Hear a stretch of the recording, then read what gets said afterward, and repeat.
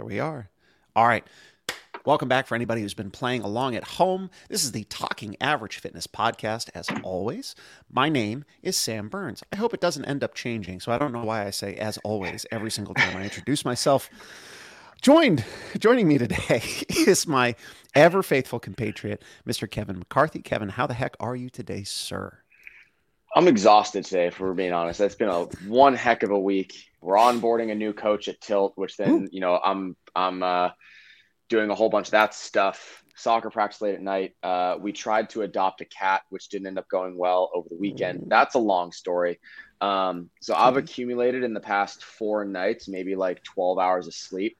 So we're doing what's called running on caffeine and dreams today. Which is how Sam lives his everyday life. Well, especially since we've got baby number 2 at home. Darn right. Yeah. So that's fun and different. It's not as weird the second time around because you've done it once, right? So you have one kid. The second one's really similar, except the first time you didn't have another bigger kid running around to complicate things. Have you ever seen, there was like a commercial, I forget what company it was for, but they did a commercial for like first kid, second kid. And it was like, the first kid, they have it like, they're like, you stay over here and they're kind of like trying to take care of everything. Second kid, they're just like, they're handing it to the mechanic to hold for a second. They're like, just letting them, like first kid, you're like kind of in bubble wrap, like, make sure they're safe. And second kid, you're like, just chuck them in the shower. You'll be all right. Well, it's not, thankfully I've realized it's not the fact that parents become jaded or calloused. It's that we realize how resilient kids are. Oh yeah. The old joke of kids bounce. They really do. They just like off everything. Yeah. And they'd like get up and they keep running full tilt. I'm like, all right, cool. Not to be rude, but we are joined by a special guest today. So in the middle of your screen, if you're watching this or just somewhere inside of your fever dream imagination, now is Miss Tracy Jansen. Tracy, how the heck are you? I'm good. It sounds like you guys are doing well. I woke up at 4 today, so also running on 2 cups of coffee. There you go. That's a nice way to be. Yeah. Tracy, give us, I like to call this the world record time Fran version of kind of like who you are and where you are in the CrossFit space, and how you ended up reaching out to us. Ready? 3, 2, 1, go. All right, cool. So I would say that CrossFit is probably one of my number 1 personality traits at this point. Yes. But it wasn't always like that. So I grew up most of my life like playing sports, but I was never particularly good at it. I was always kind of overweight, not particularly good at any of it. I didn't try very hard. I didn't eat very well. And I lived most of my life thinking that like fitness was for other people. And it wasn't until my like early mid-20s that I started really seriously going to the gym. And that was because I reached a point that I weighed just as much as my 6'4" boyfriend at the time. And to put that into perspective, I am just about 5 feet tall. That's what I was going to say. I was like, what's the comparison factor here? Okay. So I tipped the scales at well over 200 pounds at about 5 feet tall, which is, it's a lot of me. And that was kind of when I realized that I needed to do something. So I did it in the complete 180 total life change overnight kind of way. Went super hard, lost 100 pounds in like a year. And fitness has been my personality ever since. That being said, one of the reason that I reached is because I did not do it in a particularly sustainable way. And I ended up developing a pretty bad eating disorder as a result of it. So over the last like decade or so, I've been kind of in and out of struggling with under eating and then coming back so that I can do like the fitness stuff that I like. Then I get carried away again, under eating, really bad kind of eating disorder struggles. And a lot of that has to do with kind of this space in the fitness community where you need to look the part. And that is kind of the biggest reason that I reached out here is I was listening to the podcast that Christina did just like a week or so ago. And she's the head coach at the gym that I also coach at. And her story for months since I've like known her has kind of resonated really deeply with me, because it's that struggle of like you wanting to be the best version of yourself, trying to look the part, and struggling with your internal version of yourself and then the external version that you present to the world. So that was probably longer than my Fran time, but here you go. That's Okay. pretty. Well, so I don't know how long I talked for, but we're at 5 minutes and change. So that means you've got like a 3 minute Fran. So hats Yeah. off It to was you. way faster than Colin's frame. We had him on here. Way faster Colin than just, my Fran time. yeah. Well, that's so very, very cool. And I I kind of laughed when you reached out. You're like, "Hey, Sam, I don't know if you remember me," because we had like, so I used to coach at CrossFit Medfield before I left to go to the Phoenix, and then I came back. The Phoenix does this great program where we run under the banner of the Phoenix free CrossFit programs for people who identify as being part of the substance use disorder community. And it's a great opportunity. And I was like, well, why wouldn't I go back to Medfield and do that? And I met Tracy there, and I knew of you because you had like been in and around, and we had like a whole series of conversations about things. And it was interesting that you came back. You're like, I don't know if you remember me, and I'm like, why wouldn't I remember you? And we had a fantastic conversation about CrossFit, fitness, what the perception of fit is, what and how that can manifest itself like inside of a community with an individual. And I love especially this discussion you have about kind of observing people on the outside and then the juxtaposition against how we feel on the inside. The quote that I think that you said, which I resonate to, is you can judge a book by its cover and everything looks really good on the outside, and then you open it up and the pages are on fire. And man, after you said that, I was like, well, there we go. That's me. Well, I like to say that if I open my mouth and something falls out and people like it, more often than not, I've stole it from someone. So whoever that is, Probably accurate. Probably, Yeah. There's nothing new under the sun. So I love this concept, and we kind of talked about this when we got a chance to chit chat, like especially on the heels of that discussion. Oh, hi, kitty cat. On the heels of that discussion with Christina, and then shortly thereafter, there was the announcement that Haley Adams was taking a year off, and Haley had been very open about her own. Hi, what do you want? Had been very open about her own issues with an eating disorder, I believe it was. I think that we see these. It would be so easy for us to look at some of the transformations that happen in the CrossFit community. And I'm going to try to bring this back to the get out of here. I'm going to try to bring this back to the level 1 manual as much as possible. So we have the sickness, wellness, fitness continuum, right? So we have our pathological or sick values, our well values or healthy values, and then our fit values could be considered uber wellness or uber health. If we take a person from a pathological state, we've got 160 over 110 blood pressure. We've got body fat percentage north of 30%. We have, resting heart rate in the 70s, for example. And setting aside factors like age and sex that would argue against these things. As a general statement, these are not the values that you want to see if you go get blood work done or something like that. And we take a person from that to a resting heart rate of 50 beats per minute. We take them to a body fat percentage sub 20, regardless of sex. We take them to, visible abs and all of those things. You can look at that journey and be like, that person has it made. And it completely ignores whether or not it was done in a physically, emotionally, or mentally healthy and sustainable manner, And listening to you talk about and describing a little bit of your own journey, I I started thinking about all of the people who we put up as, how do I want to phrase this? As pillars of the community in terms of capability, athletics, right?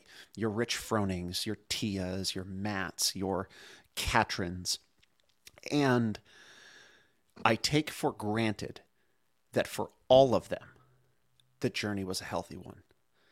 And I really probably shouldn't, right?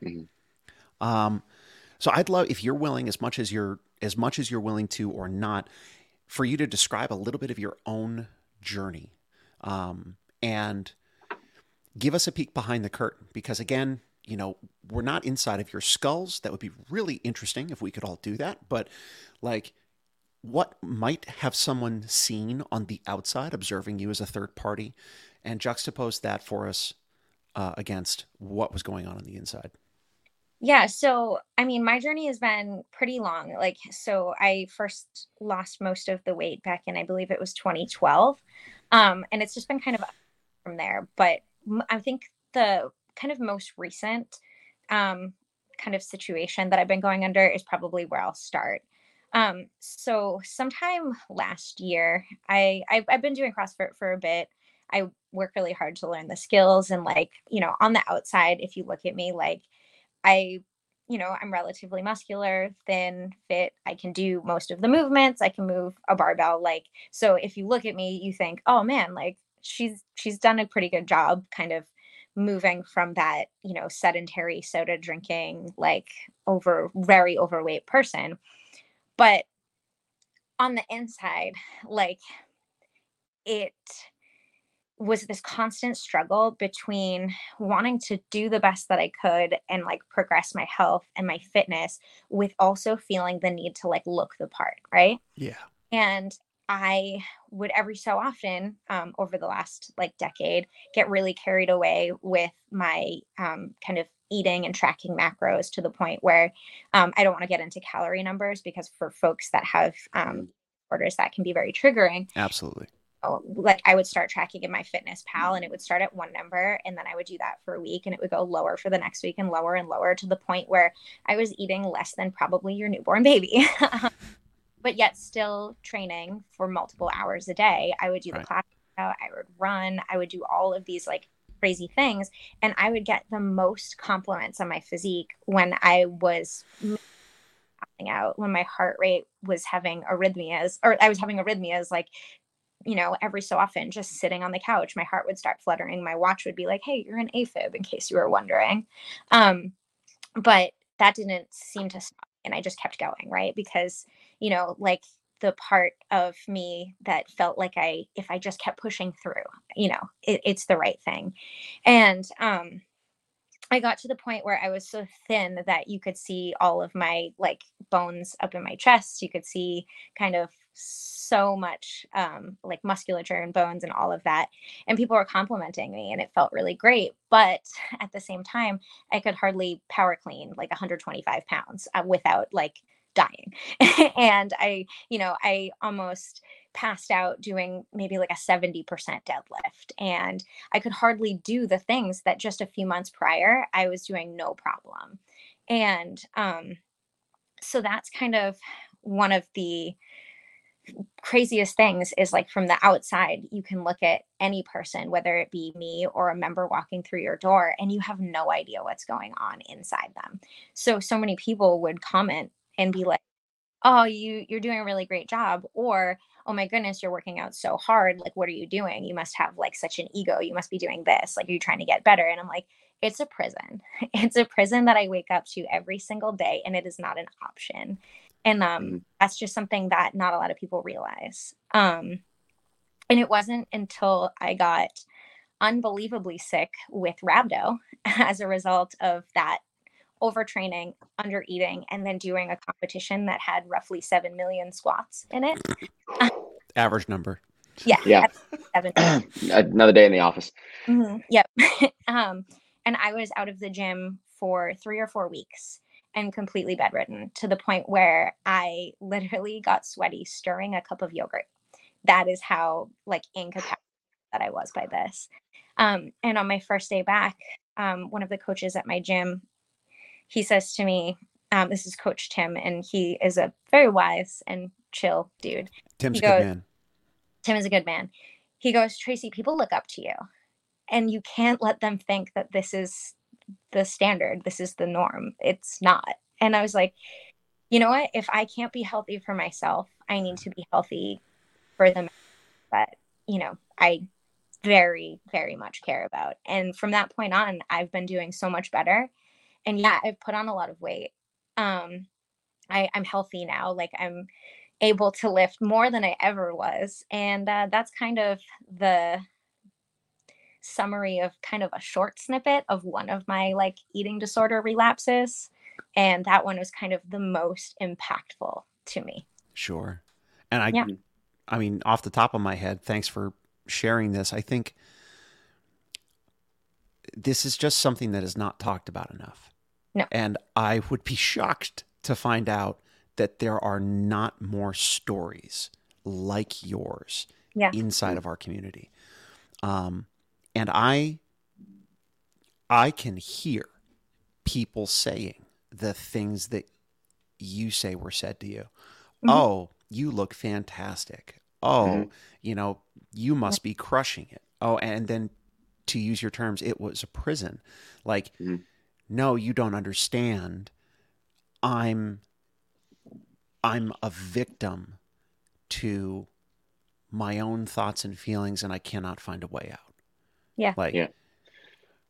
And for those people making those comments, it's coming from a place of, well, they're just trying to build you up and give you a compliment, but they're just not thinking in their head, like, and not to say why would you, but like, why, if you know, if you see Tracy coming to the gym every day and she's working really hard, like, you're saying like, hey, you're crushing it, Tracy, awesome job. Like, just as you're, you know, passing through, you have no bearing on what someone's feeling. But I agree with Sam in that I'm sure there are many, many more stories like this or things similar throughout the community. I mean, it's like for myself, like, I don't have any experience on the nutrition side of things, but like, as far as exercise stuff goes, I'm right there with you. And like, I can't do anything halfway. If I'm going to do CrossFit, I'm going to try and go to the games. If I'm playing soccer, I'm going for a pro contract. Like, it's just, I can't not, it's just, I can't turn it off. And if I'm like, anytime I'm doing anything, I'm competing.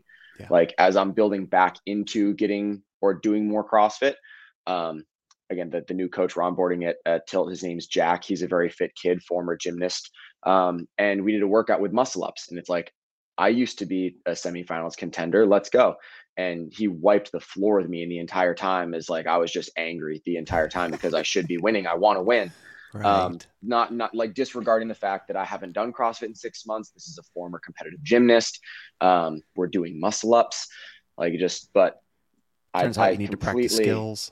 No, that's not how that works. But I completely relate to the kind of like, you know, when you were going kind of overboard with the exercising as well, like, the same thing. I did that for years and messed myself up with multiple injuries that I'm trying to undo now.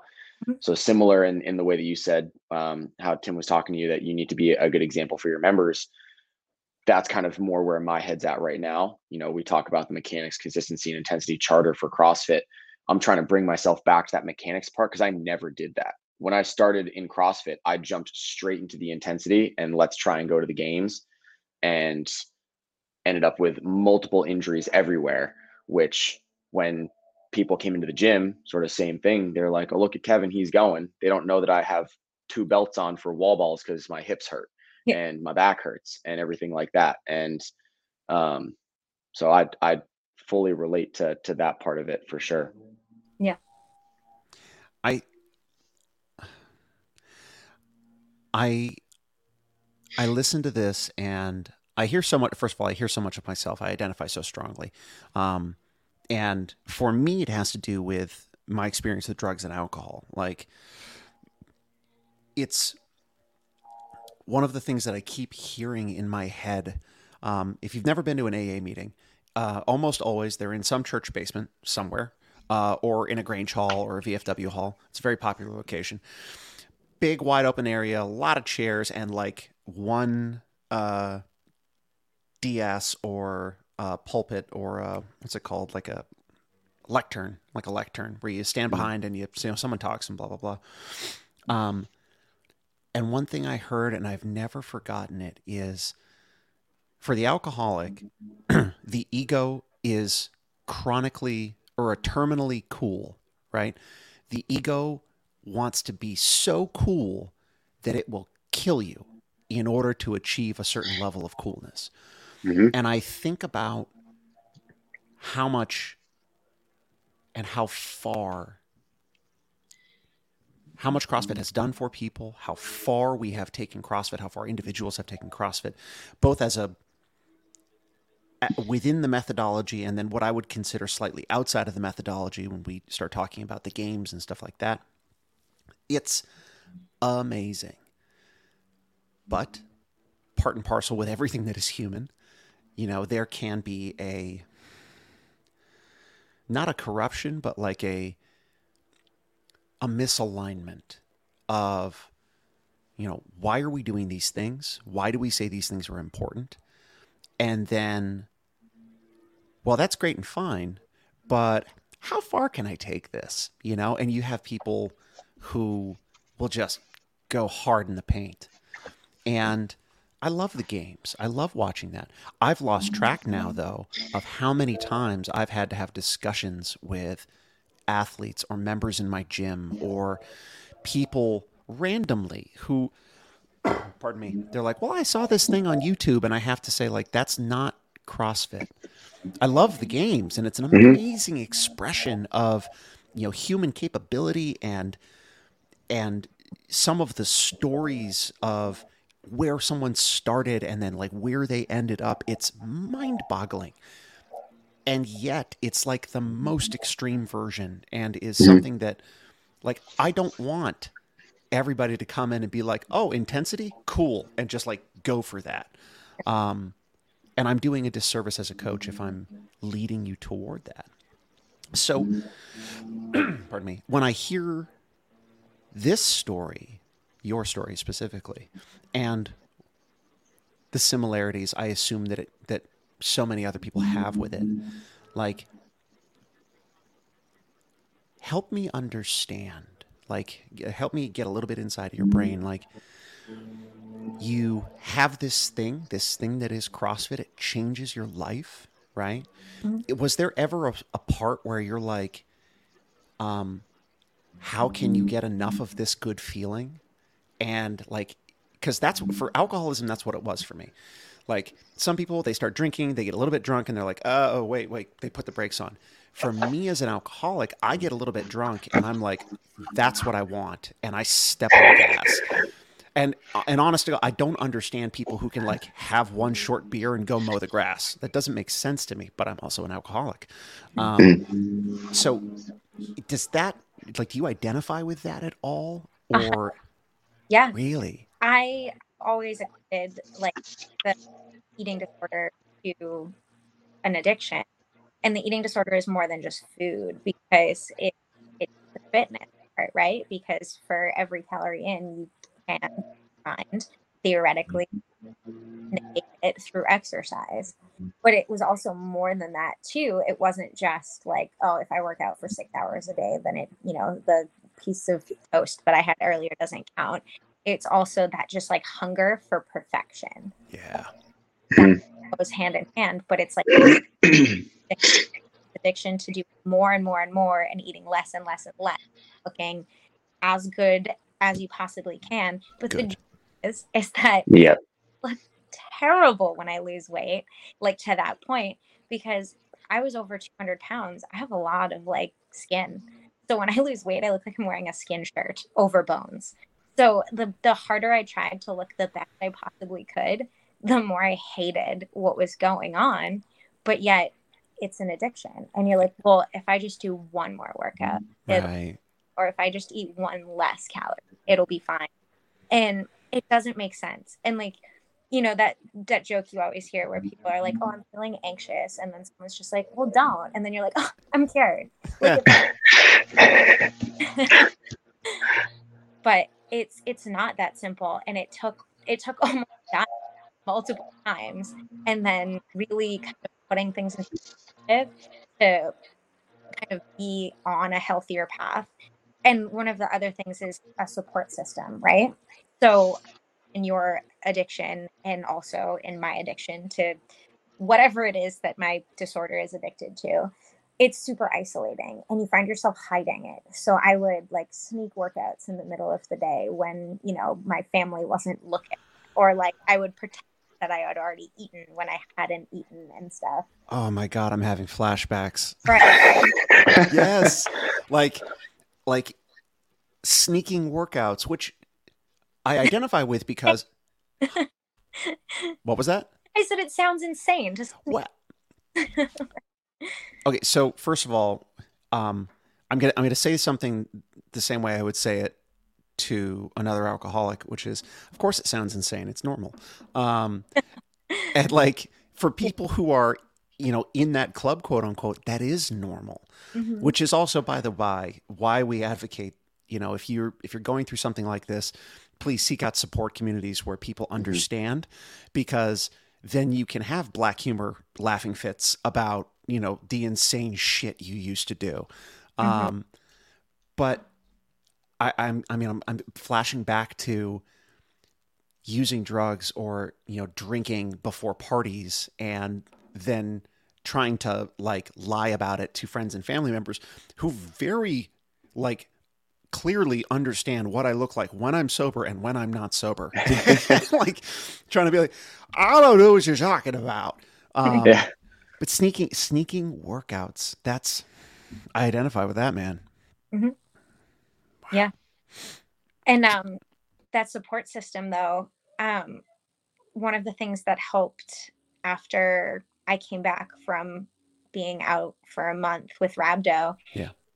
I started spending a lot of time with people who understand kind of what it feels like to feel like you need to constantly be doing more. And one of the things is a lot of my friends now are kind of, I think from what I can tell, on the other side of like this battle with finding that balance, and they're able to train at a very high level but then eat appropriately and recover appropriately to like the best of our ability, you know, because we like to do CrossFit and sometimes Sure. wake up early and stay up late, but they like having that support system and then having those people there showing like what the right goals are, or like, you know, there's folks that they're fit, they eat enough, they perform well, but they also look really good. And I was like, well, I can do that. I just need to get my physique goals and my performance goals to line up. And then that will shut up the voices that tell you to just keep going. And Right. support systems. Support systems are huge. They're incredibly important. So I love that you mentioned like being on the back side of kind of walking through that fire, right? So having checks and balances in place to be able to, because nobody has the capacity for self-delusion like a human being. We have BAs in BS. And so I know for me, one of the most important things in my own journey in recovery, and as I've, you know, many years into my recovery journey now, I've found in life is being able to gut check my bullshit and having people close to me, especially in my support system, who understand that process and who will help me gut check my bullshit. Shout out to my wife, who never fails to just be like, "Hey, don't be an idiot." So for you personally, right? Like, how do you go about framing in your mind as you look at a certain amount of effort or a certain number of workouts or like a week or something like that? Like, help me understand, like, what's the process that you step through where you're like, okay, wait a second. Let's be reasonable. What does that look like? Yeah. So what I had been doing was just doing as much as I possibly could, because not only is exercise like, you know, fun, but like it was me. Fucking CrossFitters. Yeah. Yep. So the people that I recently started like working out with, they are so much better than I am.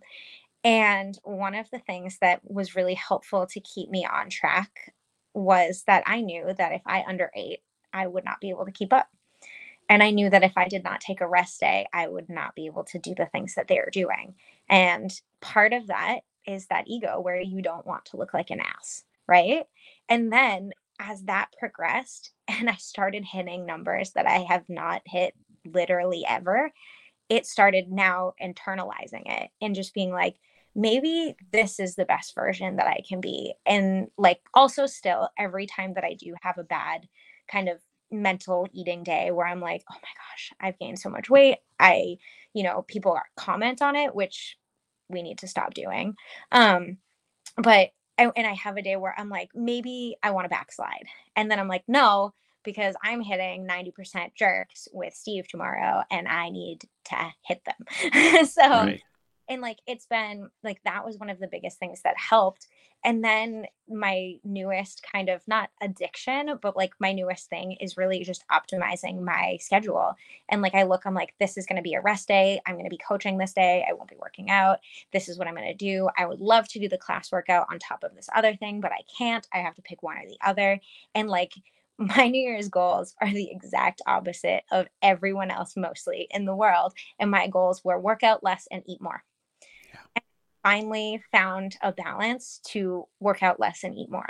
And it's been so much better. And I feel like I'm finally out of that prison. And I've taken rest days unplanned just because my body felt like crap. Yeah. And I would sit and like wallow in self-pity all day. I was just like, maybe I'll just go like have an ice cream. And it's been like so peaceful to do that. And yeah. That's amazing. That's so good. I'm very, very happy to hear that. So yes, also commenting on the weight. I want to come back to that just because I think there are some innocuous things. I'm gonna presume good intentions Yes. when I say this. I'm gonna presume good intentions. There are some innocuous things that can be said where, again, revisiting the notion that we don't know what's going on inside anybody's skull, right? Mm-hmm. And I'm very, very fortunate to have worked at the Phoenix where I had a lot of training and attention brought to various kinds of, for lack of a better word, let's use the word trauma, who like the different kinds of trauma that people carry with them. Mm-hmm.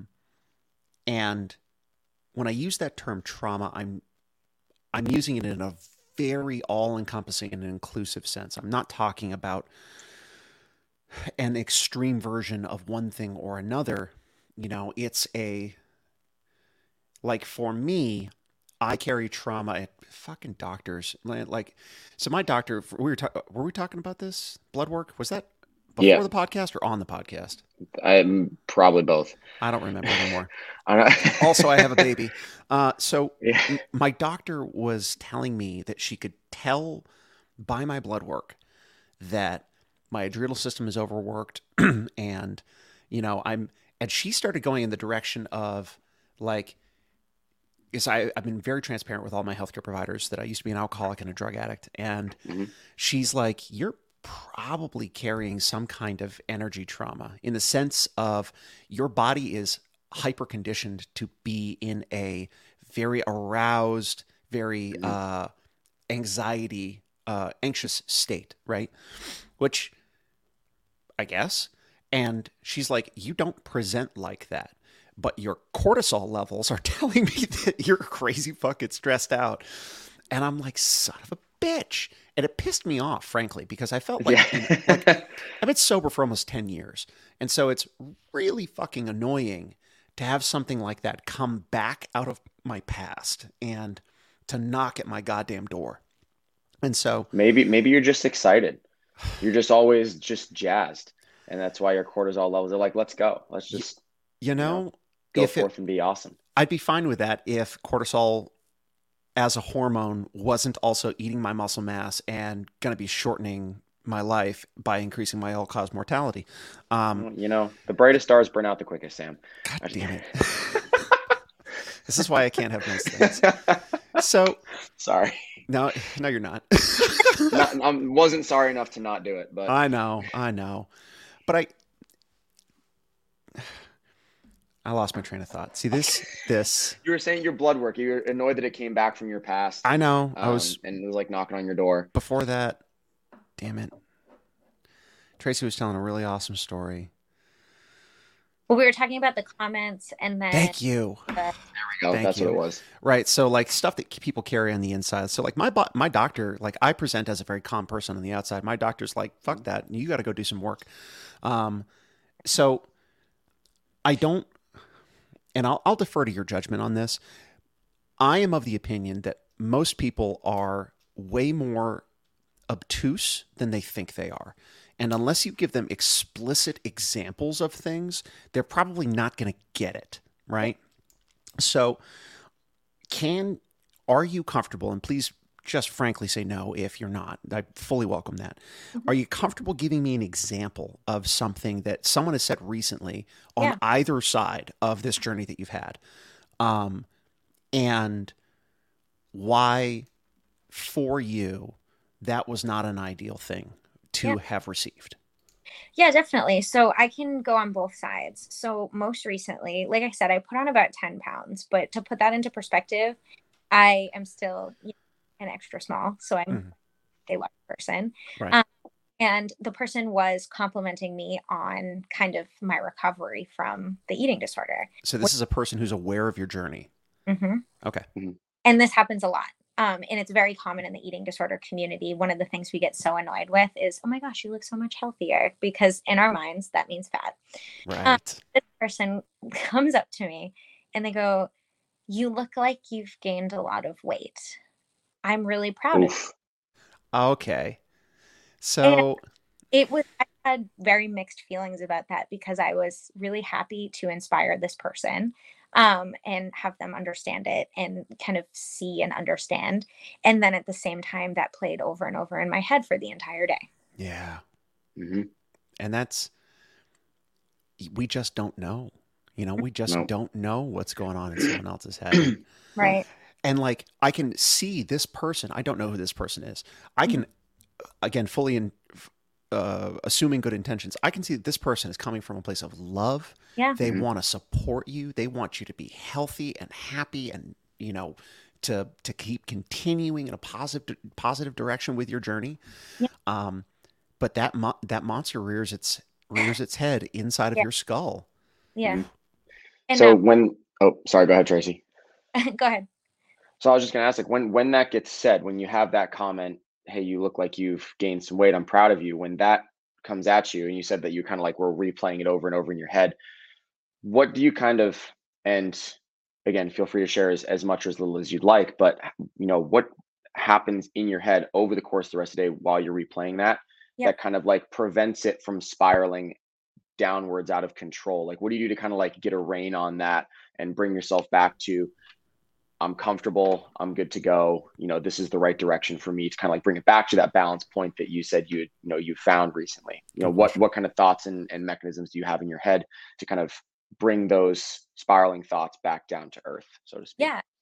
So I think Sam might be able to relate to this with the like alcohol too, where, you have those days where you are arguing with your addiction and you could go either way. Right. And that day was kind of one of those days where I was like, I can lose weight really quickly. Like, you never challenge me to a weight loss competition, we'll lose. Right. And like overnight, I could literally just stop eating and like do it. And it could have gone that way. But recently, since I've been kind of really working hard and everything, I signed up for some competitions with my friends. And I also am doing the Invictus Boston Invitational. And Nice. I am very much at the lower end of the people who would be signing up for that. Like, I am physically capable of doing all of the workouts, but I am by no means this year at the same place where I was last year. But I will not, my goal is to not make a fool of myself. Right.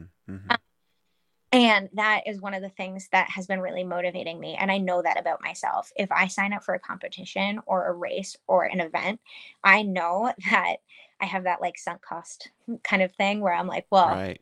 I can't quit now because I have this event coming up. So I've strategically signed up for a bunch of events from now until kind of through the end of the summer, that every time that I have those days where I'm just like, don't eat. I'm just like, if you don't eat today, you're not going to hit your lift tomorrow, and you're not going to maintain that trajectory that you want to be on, and you're not going to be ready for the competition. You're not going to be 55 cleans look easy. You're going to be buried by them, and that helps me right now to do that. And that was how I got out of kind of that day of spiraling, is I was like, well, don't make a fool of yourself at Invictus.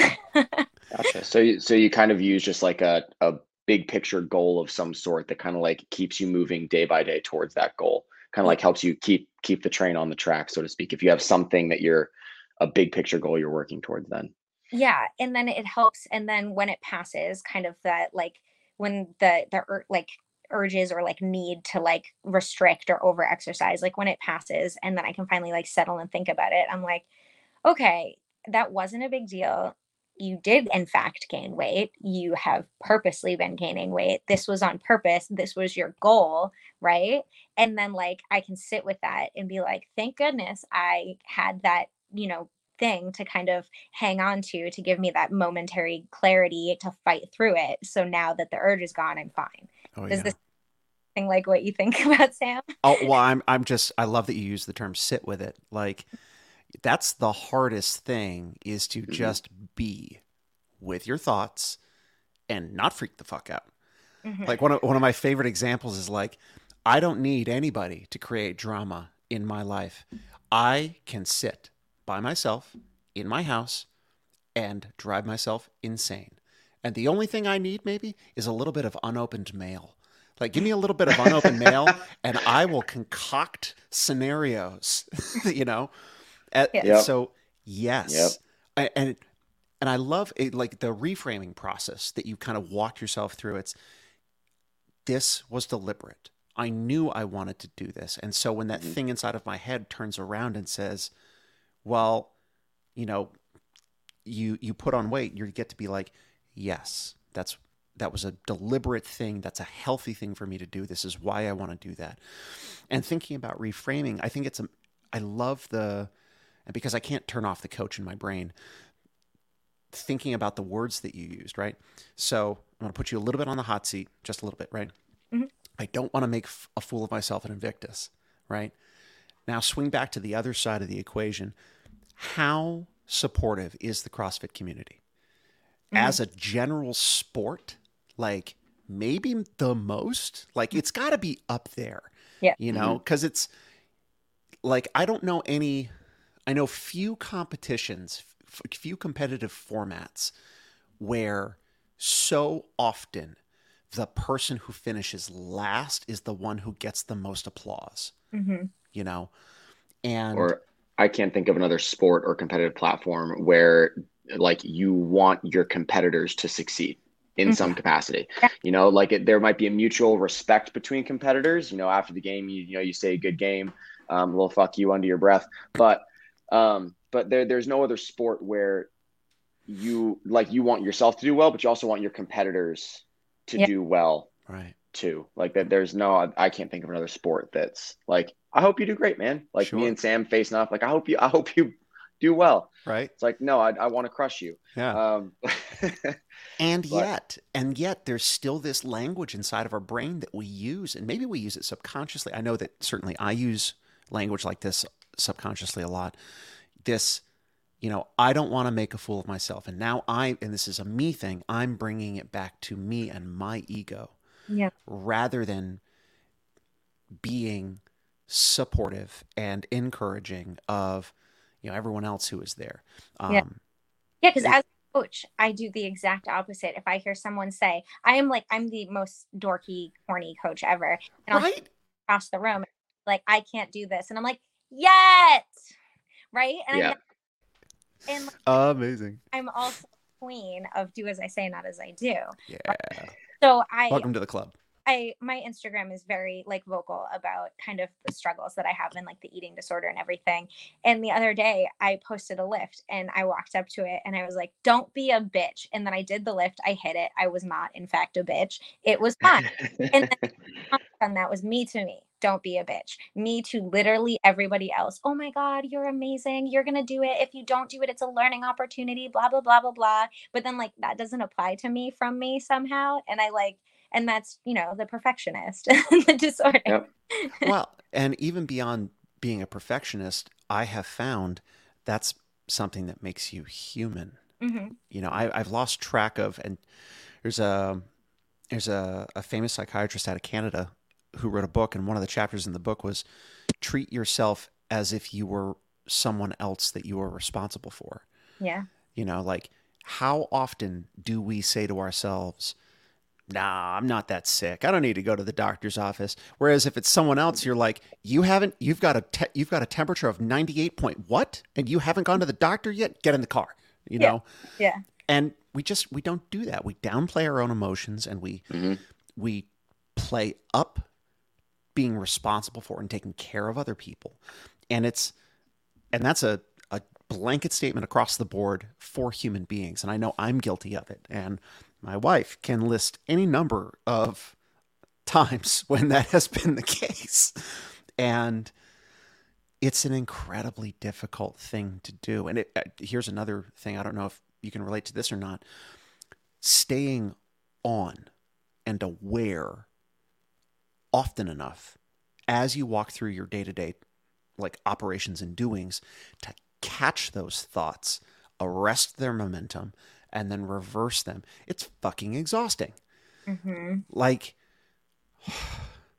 I don't like one of the hardest things for me. I would get to the end of a day and I sat in a cubicle. I did not have like a strenuous job at this time, but it was early in my sobriety and I would get to the end of a day and I would just slump down and be like, fuck me, I'm exhausted because I spent so much time because I was conscious of the things that I thought and how destructive they were. Yeah. And trying to stop that, trying to like literally partition off part of your psyche and set it off to the side and be like, you asshole, watch me and make sure I don't do anything stupid. Like that, it takes a lot of effort. Yeah. So hats off to you for being able to do that and coach and be a mom, et cetera, et cetera, et cetera.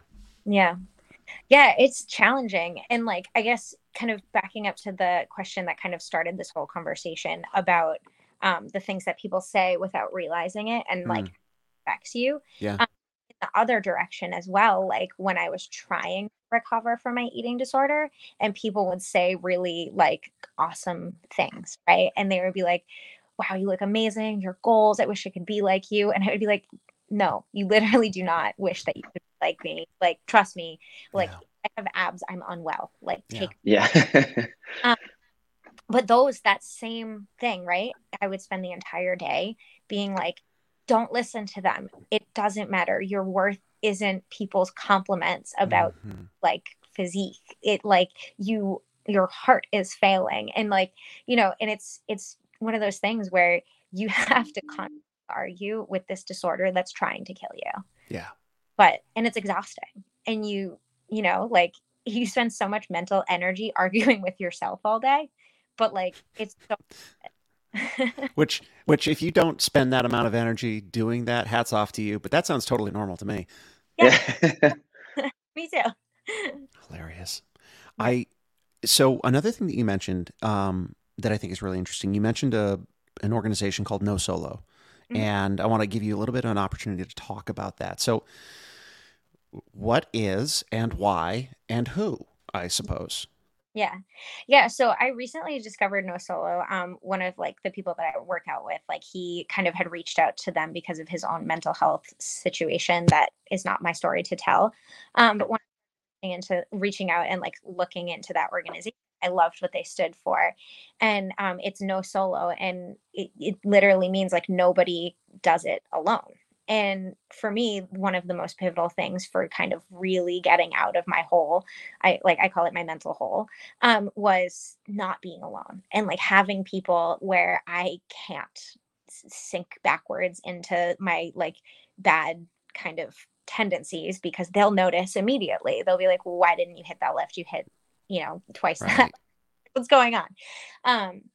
So No Solo, they sell different like merch with the brand No Solo, and they fundraise for a mental health organization, and that's what their brand does. And so I reached out, and I have I'm looking to, we're still in the early stages of planning an event with CrossFit Medfield in September, which is the like National Suicide Awareness Month. Yep. We're looking to a mental health like 24-hour relay with them in CrossFit Medfield, and kind of raise money, raise awareness, and just kind of get people to kind of feel like they don't need to do it alone. And so No Solo means a lot to me specifically because the deeper that I get into my disorder, the more I isolate myself. Yeah.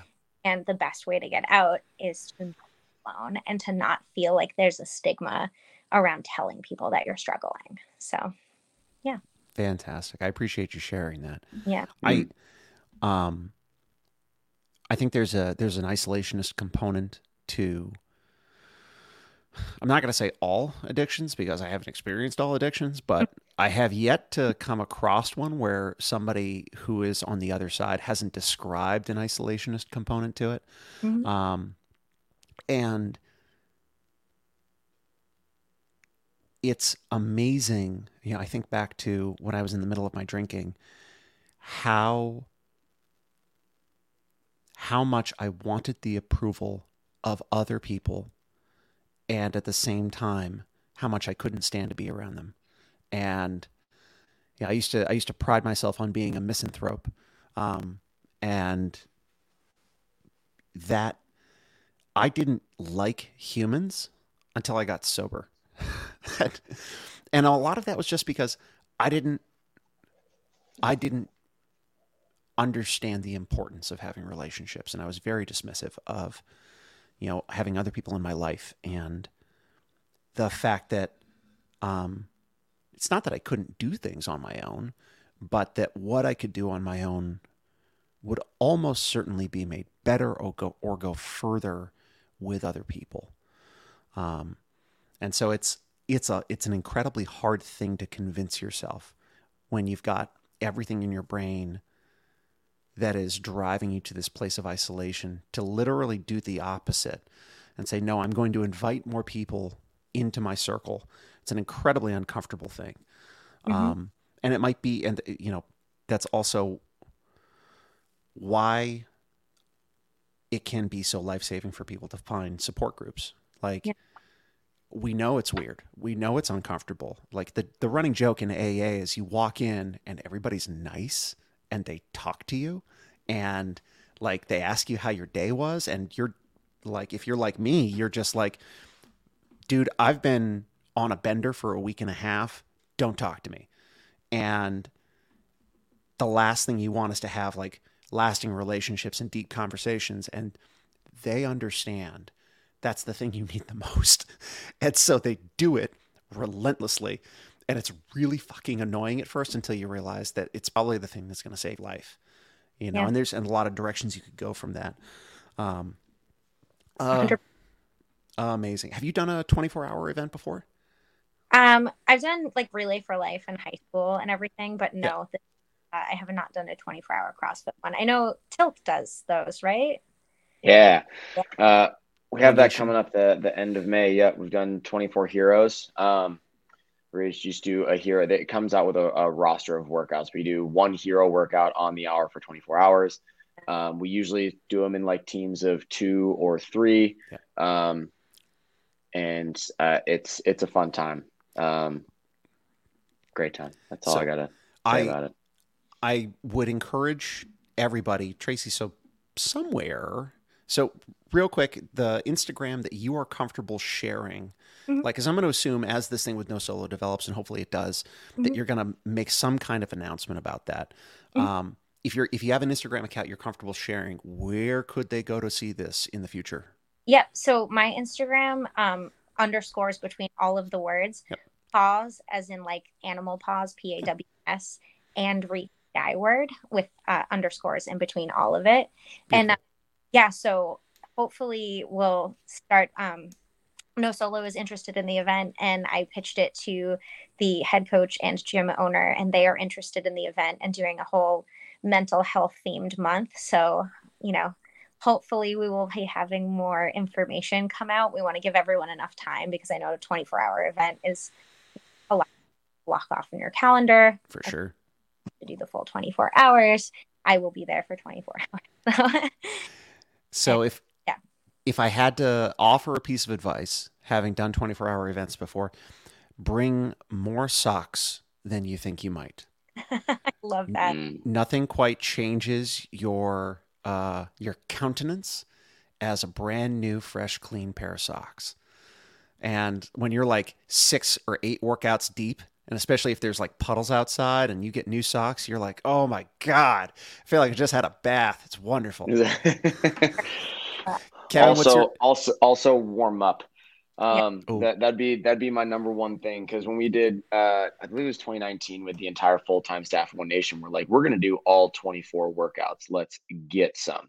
I would recommend anyone to, at some point in their life, give that a go. Like, do all 24 in some capacity with an empty barbell. Like, it doesn't matter. Adjust the workouts as you need, but do all 24. The mental toughness bit, it was the most physical discomfort and mental discomfort and emotional discomfort I've ever been in. It was miserable, but it was wonderful at the same time. Like, the camaraderie of the group that you did it with, we're all going through this together. And you can always do one more. When coaches tell you like, oh, you can always run a bit faster, you can always do one more. People are like, no, I can't. Yes, you can.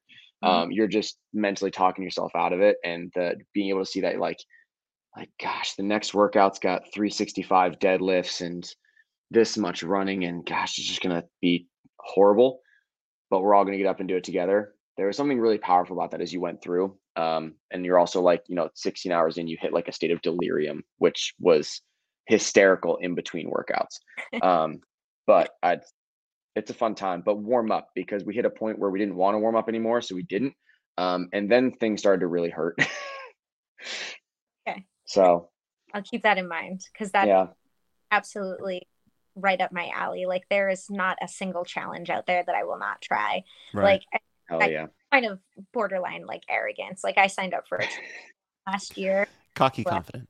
Yeah, I swam literally 0 the entire summer, and I was like, that's fine. I was a swim instructor when I was 16. I can do this. Yeah, you're like, I got it. So I'm down for that, but I will probably train. Smart. Well, we typically try to keep these to about an hour. I really appreciate you coming in and talking about this. So there is so much going on at CrossFit nowadays. I think this is me speaking as an individual, not in any way, shape, or form as a representative of Talking Average Fitness Incorporated. I think it's important for the practitioners of CrossFit, the people and the athletes and the community members, as well as the trainers and coaches, to keep in mind that there is a methodology. There's a reason why we push things like one workout a day, that we advocate for rest days. There's a reason why we talk about capacity in reference to a person's ability to do something, and not metrics like what is your resting heart rate, what is your body fat percentage, what is, things like that. We define fitness as work capacity across broad time and modal domains. We do not define fitness as I dropped 6 points on my body fat percentage and I went down a size or anything like that. And regardless of what happens at the top with HQ, we are now at a position as a global community where, one of my favorite sayings is expect to self-rescue, right? Nothing that CrossFit HQ is going to passed down is going to absolve us of the responsibility to be good neighbors and good community members to each other and to be supportive. And so we need to have conversations like this. Trainers and coaches, this is a non-negotiable. You have to be exposed to something like this, because if you are interacting with members of your community, like, just the law of statistics tells me that at some point you're going to encounter something like this. And the more you know, the more you will realize how much you don't know. And the only danger there is operating in ego rather than acknowledging ignorance. So this, I hope we have a bunch of coaches and trainers who listen to this and who get to hear your perspective and your story, because, I mean, thankfully this is beginning to be addressed, and thankfully there are some places inside of our community that are being open and discussing it. But I, as a person who knows a lot about like the education system that CrossFit provides, I can tell you there's almost nothing that touches this, you know. And even at the, I've been at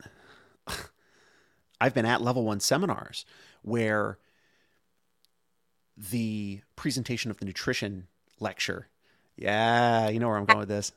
The most wildly triggering hours of my life, because I was in a different relapse during my level 1, and you know, they're pitching that strict adherence to no sugar, blah blah blah, all of that, as I'm trying to like feel comfortable eating like a normal human. Yeah.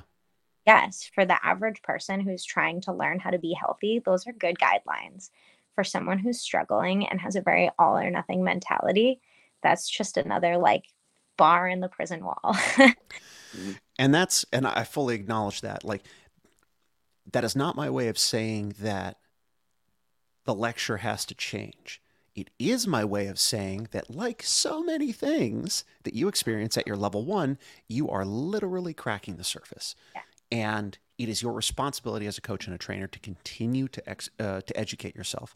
And you probably will be better served by spending less time at a Bergner seminar and a little bit more time understanding emotional intelligence and how to connect with your members of your community. Kevin, before we kind of wrap this up, any final thoughts, questions, concerns, or general anecdotes, limericks? No, just really thankful for Tracy coming on here and sharing her story. I think it's always awesome. The more we can kind of spread stories like this, the more we can make people aware about it, the more we can kind of affect change throughout the community. So, yeah, absolutely. And again, thank you for, you know, what's that old saying? Like, pathology exists in darkness, right? We can't begin to address things and make traction and move forward unless we're willing to shine a light on things. And so thank you for coming in and being frank and honest, both with us and with yourself. Like, that's no small feat. So thank you for being here. Thank you. And thank you for having me. And for everyone listening, I just want you to know that you're not alone. And whether you reach out to your coaches or any of us, like, you're not alone. Yeah. And if you know, if you're, you know, Kevin and I have our handles underneath our names here. If you have questions about this, we've already had a handful of people reach out to us for other questions, things like programming and stuff like that. If you have questions about resources inside of the community, I'm very, very lucky to have made connections with a bunch of different organizations. And if I don't know someone personally, I am very confident in saying that I know someone who knows someone. And so if you have issues, you have questions, please reach out. Like, we're just a bunch of jabronis staring at our computers. There's zero things special about us except for the fact that we give a shit about CrossFit. Absolutely. And we give a shit about the people that we want to coach and help. Absolutely. Everybody who coaches, I feel like, wants to help. Yeah. So, Tracy, thank you so much for being here. We very much appreciate it. For everyone who's been listening along at home, come back next week. I have no idea what we're going to do, but we're going to do something. So, welcome to the party. All right. Tracy, Kevin, see y'all. See you next time. Bye.